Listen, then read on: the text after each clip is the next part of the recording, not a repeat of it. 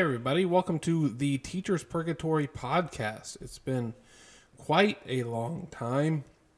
Take off the whole month of June, and I decided to start up again on July 2nd, 2018, per request of Brandon Rust on Instagram, after he saw a little cocktail that I had made.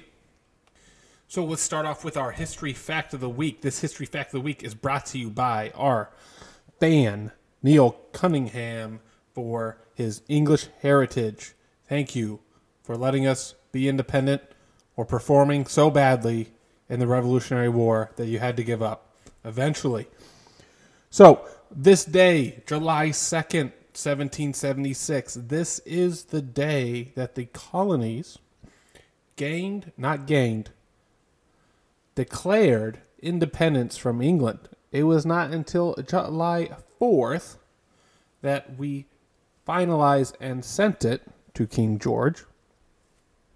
But it is July 2nd where the vote was taken to declare independence, free from English rule. Now, very significant for a couple of reasons. One, something like this was unprecedented in a colony. The fact that a colony of English-speaking people, thinking themselves of English blood, were revolting from their quote-unquote parent country, which they had identified with, but yet did not feel represented by fairly. This was not a case of colonialism where the English moved in and sucked resources only and did not plant people inside, as with some African colonies, or you might even say some Caribbean countries, or not, they weren't countries at that point, but territories. But rather, this was a planting of English people in a new territory that were revolting distinctly from a large, powerful country. Now, most people say that the War of Independence was given up, not won, not lost, but rather ceded to the American revolutionaries, as they were. Moreover, we should not diminish the rhetoric and the reasons for which the colonies broke away from England, and that being life, liberty, and the pursuit of happiness, as Thomas Jefferson wrote down. But also the fact that the American colonies felt themselves to be economically viable and not represented fairly in the English Parliament, felt that English rule was too hands-on, and felt that they were getting the brunt of the English responsibility of their debts and wartime debts. So anyway, it goes on more and more of that. Very interesting stuff. If you actually read through all of the Declaration of Independence, you'll find that it doesn't attack necessarily all of England, but rather attacks King George for the most part. Not like King George had much power to tax anyway, but if you point at one person, it is much easier to point and blame one person than it is a number of people that have voted to tax you, and that being the Parliament. But anyway, that is enough of the History Fact of the Week. It's good to be back. It's good to be back in Richmond. Over this past week, the last week of June, I was able to attend a teaching conference in Birmingham, Alabama. And man, I must say, Birmingham is a wonderful place. Wonderful. I was so shocked at the beauty of Birmingham as a city and the country surrounding it in Alabama. When you think of Alabama, you don't think of rolling hills and beautiful, I wouldn't call them mountains like the Rocky Mountains, but, sort of large hills. Just really amazing landscape that I was not expecting. I was pleasantly surprised by Alabama, and I would not mind living there, which some of my friends do. So shout out to the Barrios who took me in and showed me around town, hit me up with some Alabama barbecue, and showed me around town, including some breweries. And then explaining Star Wars to me, that goes out to Daniel Barrio. We had sat down and talked about the new Star Wars film, not Solo. He said he saw Solo 4 times. I haven't seen it once.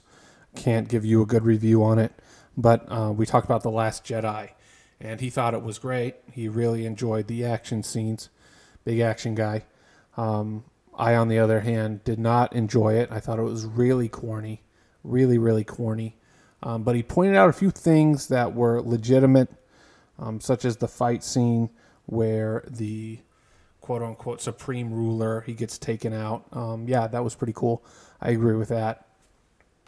But he also broke down like what is going on politically in the Star Wars universe, which I had not recognized. I really thought at the end of the film that the not the First Order, but rather the Resistance was really like 5 or 10 people, and that was it. And what can you do from there? But he was explaining to me the politics of the galaxy, which was interesting because, I brought up Sarah Huckabee, and he didn't know who she was. But anyway, just had to get that one in there for you. I was down in Birmingham for a classical teaching conference. It's called the SCL, or Society of Classical Learning, and learned a good refresher for what I'm about to go into in this next school year. Had a few thoughts on it. Lots of intellectual minds there that really think hard about the classics and how to teach grammar, logic, and rhetoric. So it was nice to be around those people and hear that language once again. I'm going to be coming out of purgatory in a fashion that I've never done before, and that is teaching higher level math. I say that thinking it's not elementary math, it's just algebra, but also Latin and the humanities as well. You could even count that as 4 subjects now that I think about it. But really interesting speakers that help remind me. I'm thinking of this as I reflect on the conference itself, and we have a problem in education. And the problem is not necessarily a teacher's fault or superintendent's fault. It's rather a culture against society problem, and I'll tell you what that means in a second. So you have this overwhelming idea in culture that education needs to be equal. That means everybody should have the opportunity or has the God-given right to have an education. And what that has come to mean, instead of an education as we know it, or education as we know it being a school education, graduating through high school, and then you have the right to go to college. Everybody has the right and opportunity to go to college, community college or junior college or 4-year college, or even some parents think their child has the right to get an Ivy League education. But when we say education, that's really what people mean. But if we look at it in another sense, or the sense that I would look at it as, everyone deserves an education of some sort. It doesn't necessarily have to be academic. It could be trade school. It could be a 4-year college. But it doesn't have to be academic. I mean, it could be a education in knitting. It could be education as a mechanic. There's other things that we learn and that we can teach that don't necessarily have to be in a classroom, and that not everybody is pointed out for. But anyway, you have this idea in culture that everybody is entitled to an education, and that sounds great. It sounds great. But then look at what society says after you've completed that education. Society promotes and says you need a job and you need to succeed more than the person next to you. This is even seen in our capitalist economy. You are going to try to offer goods and services that people want and need and build your own capital off of it and try to get ahead of the other person that's offering the same goods and need or wants and goods. Or you're trying to be unique and build your own business. But it's all for capital gain, moving ahead, and by doing that, moving the invisible hand, as it were, John Smith, and eventually benefiting off of the education you received to build a successful life. So the problem becomes this. We are teaching everybody that they deserve the same education as their neighbor. But when we instill that in them during the education, they are supposed to come out and outperform their peer. Or that's kind of what's expected for you to be successful. My point being, we are not really teaching or educating in a way that would be beneficial to that model. We are going in opposite directions. Now, when I say we, I mean the overall education world. This is more public sector education or educational field of academia. So while we want equality in education, we also expect there to be a difference or a competition outside of that once they're done at their education. Now, how do you put those things together? I have not figured that out yet, and I don't know what it will do to the American society. Something has to give way soon. That's what I know.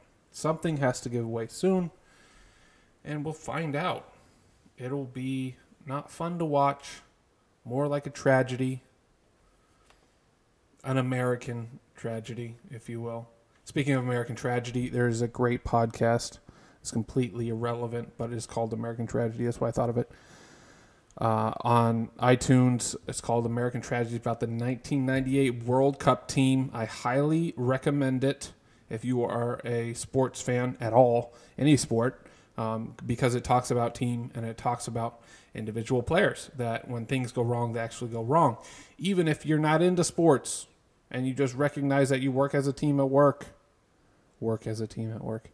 in your own business, listen to this podcast. You will learn quite a bit about team dynamics and what can go wrong. So that's my plug on American Tragedy. Now, the reason why I'm thinking of this push of education in one way and society in another way is because it's it kind of leaks down to the private sector, where you have, all right, everybody's entitled to the same education for us, and we're going to teach our children that, and that they are all the same, and that's just not true. That's just not true. You don't all have the same abilities and skills. That is not true. Now, are you all the same in God's eyes? Sure. Absolutely. When it comes to your soul and being one of God's children made in his image, yes, you are. But when it comes to the certain gifts and abilities that you have, there can be much difference. Much difference. Yeah, that's the right word. So I just want to put that in your ear as you're listening to this, and give you some ideas that was going through my mind. So what have you missed? Have you missed me? I can't say I really missed you. I just wanted to take a long break from this and just kind of decompress. Had some trips coming up, like this trip to Birmingham, and trying to finish off a course that I have left over to do in the month of July. So anyway, my travels led me to Chicago, Chi-Town. And there I was able to walk for my DePaul graduation. Now, I'd never been to a graduation that big, and boy, it was boring. And I'm only going to do it once, and I will never do it again. But it was a good experience. So DePaul has its campus in downtown Chicago, more on the north side. However, their stadium and arena, which was built for them, is called WinStar Arena, I believe.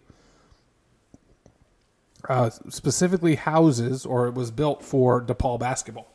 And it hosts some other events like concerts, as you probably well know, and some other arena events, I'm sure. I think the WNBA team plays there. But that's where the ceremony was held, so this large arena, and you graduate with 3 other colleges. So you graduate with the Health and Science College, and I believe the Communications College, along with the Education College, and all people graduate. So it's doctorates, masters, and undergrads. So it was an interesting experience. I was very happy to walk and get a chance to visit Chicago. That was obviously more of the highlight. Things I did not like were, of course, waiting so long.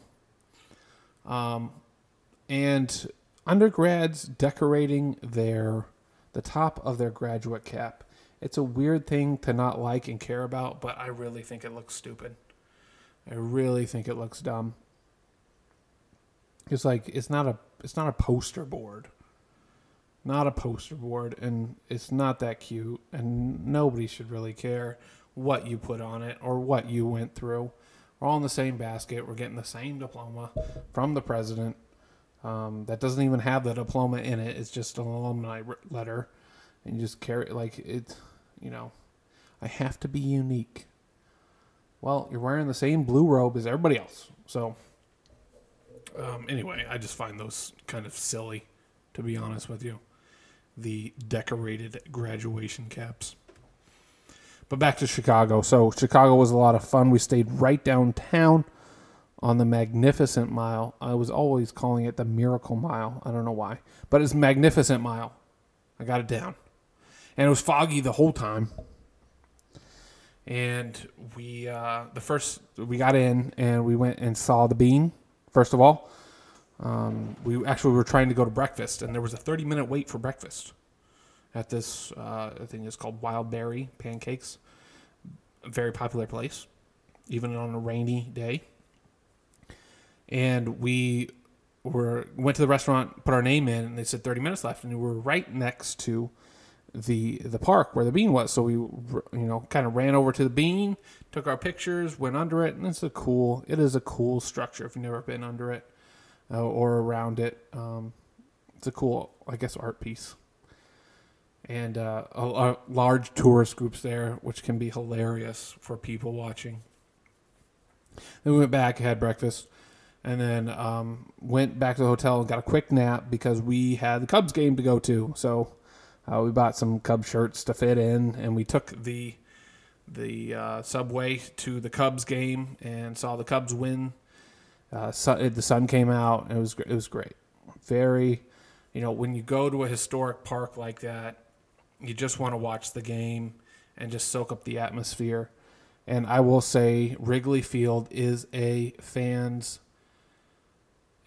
stadium, meaning if you're a fan of the team and you just like watching baseball, that's the stadium for you. It's not necessarily a date stadium. A date stadium is one you bring a date to and you watch the Jumbotron the whole time because you want to see the hot dogs race, and then you want to see the kiss cam and hope that you don't get on it while your girlfriend is really hoping that you get on it. But that is not the stadium. The stadium doesn't have any gimmicks like that, and you just sit and watch the game. There's really not a bad seat unless you're sitting way up to the top. But if you're anywhere on the lower concourse, it's a really fun place to watch a baseball game. Also, another shout out to Neil Cunningham for just allowing us. He knows what he did out there for us. But yeah, thank you. So after we got out of the game, went back to the hotel and we went and visited the DePaul campus just to see what I was getting into, and then we went and got deep dish pizza. I'm a fan of deep dish pizza, I must say. I don't necessarily like it better than any other type of pizza, but it is a nice change up. It is a nice change up every once in a while, but it's hard to find. In Chicago, it's all over the place. On to the real story. The next day I graduated, so on and so forth. The next day we had to get out of there, and it was foggy in Chicago, and it was foggy in BWI, which we were flying to, and they were canceling all these flights, left and right. And we were like, oh no, we're not going to get on our flight. We call up Southwest, ask them if our flight's going to go. They say, probably not. Your flight's probably not going to go. So we're like, oh no, what do we do? Because I have to get back for summer camp.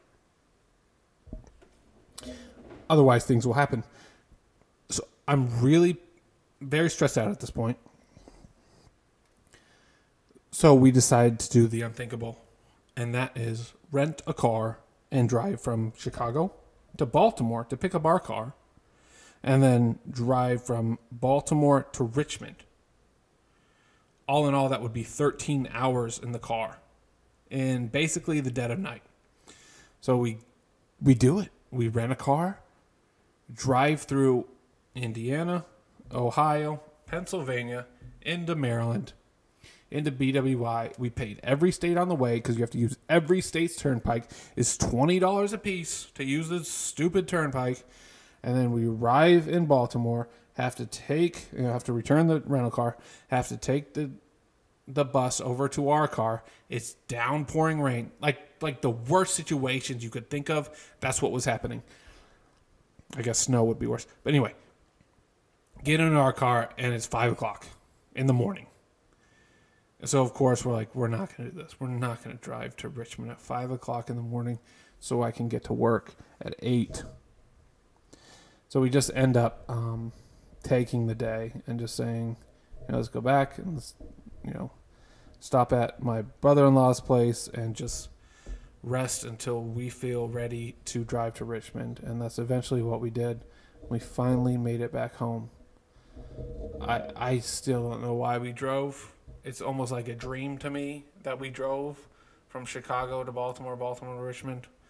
But in any case, we did it, and we're back home safely. So that was the saga of the Chicago trip, which brings me to my restaurant rating of the week. So in Chicago, we went to Pequod's Pizza. It's on the north side, or in the northern end of Chicago. And the problem I had with this place was kind of the atmosphere. A little a little divey for me. No wait, because we called ahead. That was good. Not great service. Okay. But you got to know when you order deep dish pizza that it takes a long time for it to come out. A long time. They didn't have a bar, only beer and wine. That was a downer. We sat at a high top. There were very little booths to sit at. But all in all, as my first real Chicago deep dish experience, it was pretty good. We just got the half pepperoni, half cheese. I'm a pepperoni guy. Alexis is not. I really liked it. I will say, although deep dish is not a pizza that you put in the fridge afterwards, don't do it. It's not that good afterwards. Just try to eat as much as you can and then give the rest away. Anyway, for a number rating for Pequod's Pizza in Chicago, 7.1. 7.1. I think that's fair. I think it's very fair for the atmosphere that it presented. I would say check it out. I mean, I don't know any other place in Chicago. You know, you keep asking for recommendations, and people are all over the place about what this is the best place. So just go and find out for yourself. Pequod's Pizza. All right, let's get into some other segments. So as you can tell, as you know, I've been gone for a little while, and we've been watching some new shows on Netflix that I'm going to recommend to you. The first one, shout out to Jason Blight, is Evil Genius. Evil Genius. This is about a bank robbery and subsequent murder via bombing in Erie, Pennsylvania. And the characters in Evil Genius will not blow your mind, but will make you like shake your head and just wonder, how in the world did this happen? It is very intriguing. It is a 3-part documentary, I believe. We had friends we recommended it to, and they watched it in the whole night. I'm not saying do that. I'm just saying they did, and it's possible. And it's one of those shows that you'll want to do that. You'll want to click next episode just to see what happens. Very intriguing. I will say it's kind of graphic, so if you have children, don't watch it around children because they actually show the bombing and what happens there. So just be careful. The second, in relation to that, you know how Netflix puts, since you watched Evil Genius, watch blah, blah, blah. Anyway, they suggested Staircase. And Staircase is about a author by the name of Michael Peterson. Maybe you've heard of him before. I have not. I'm not well read in that section of books, I guess. Michael Peterson is an author, and his wife, his second wife, was found dead at on a staircase one night while they were together. He called in the ambulance and the police. They smelled foul play and blamed it on him, and they take him to trial. They later find out that a similar thing happened. He had a friend about 17 years before that die in a staircase almost in the same exact way, and so they really think that he murdered this woman. And this one's a little longer. It's like 11 episodes. You find out whether he is convicted or not in about the 7th episode. So it's really well done, though. Like, they follow the defense mostly. They follow some of the prosecution at the beginning, but more of the defense. And it really gets your brain spinning about whether he really did it or not. They definitely profile him quite a bit. I found myself rooting for the defense because I liked the lawyer, and I thought he did a good job. But I didn't necessarily find myself rooting for Michael Peterson to get off. But you'll have to make your own judgment when you watch the show. But I recommend that one as well. We're watching those back to back. Anyway, for Evil Genius, let's go back to my banana ranking. For Evil Genius, I'm going to give that a solid 8.2 out of 10 bananas. Staircase, I haven't finished yet, but so far it's less. 7.3 bananas out of 10 for Staircase right now. Anyway, you like them. If you like crime stuff, if you're into making a murder, if you're into serial, those type of things, you'll like these two shows on Netflix. Now we're about ending here. I'm about to wrap it up. I'm just doing this one solo by myself on Bachelorette night. Bachelorette night on Tuesday. What's it? Monday? Monday. Bachelorette night on Monday. My wife is out watching in a viewing party. Can't speak all of a sudden. And The Bachelorette was filmed in Richmond. It was pretty funny. At the end, like, she announces where they're going, and she goes, "We are going to a place known for its lovers." And of course, like in previous shows, they all go like, "We're going to Fiji. We're going to Rome. We're going to Paris." Exotic or just very nice places to go. And she goes, "We're going to Richmond, Virginia." And the guys look at each other like, "Oh, great. Awesome. Yay, Richmond." I had the same exact feeling. Yay, Richmond. What a great place. Anyway, since it's being filmed in Richmond, she went to a viewing party where all they're going to do is go, "Hey, I know where that is. I know where that is. I know where that is." It's like, great, me too. I know where that is too. But too bad I wasn't at the filming or on The Bachelorette. Anyway, some other thoughts related to that. But I will spare you. Coming up as we move along in the podcast, college football season is around the corner. I know it's the beginning of July, but we can dive into our previews. I think I'm going to go ACC, SEC, Big Ten, Pac-12, and Big 12 season previews with different guests. That is my goal. Whether that happens or not will be yet to be seen. Like I said, I have some things to finish up this month, but I'm definitely looking forward to bringing on some guests. And let's start the timer until my students find out I have a podcast, my new students, in this next year. And I'll let you know. This is podcast 1 that they have not found out about. So, have a great weekend.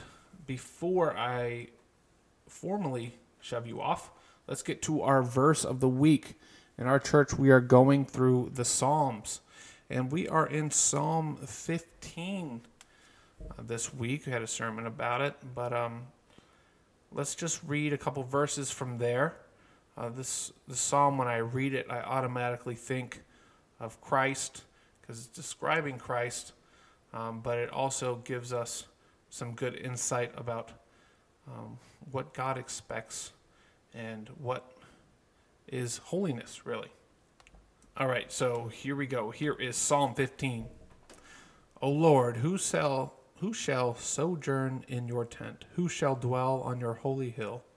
He who walks blamelessly and does what is right and speaks truth in his heart, who does not slander with his tongue and does no evil to his neighbor, nor takes up a reproach against his friend, in whose eyes a vile person is despised, but who honors those who fear the Lord, who swears to his own hurt and does not change, who does not put out his money at interest and does not take a bribe against the innocent. He who does these things shall never be moved. So there you go. Where do we find our virtue? We find our virtue in the Lord. So hope that verse resonates with you as we wrap up the podcast. Looking forward to a great July.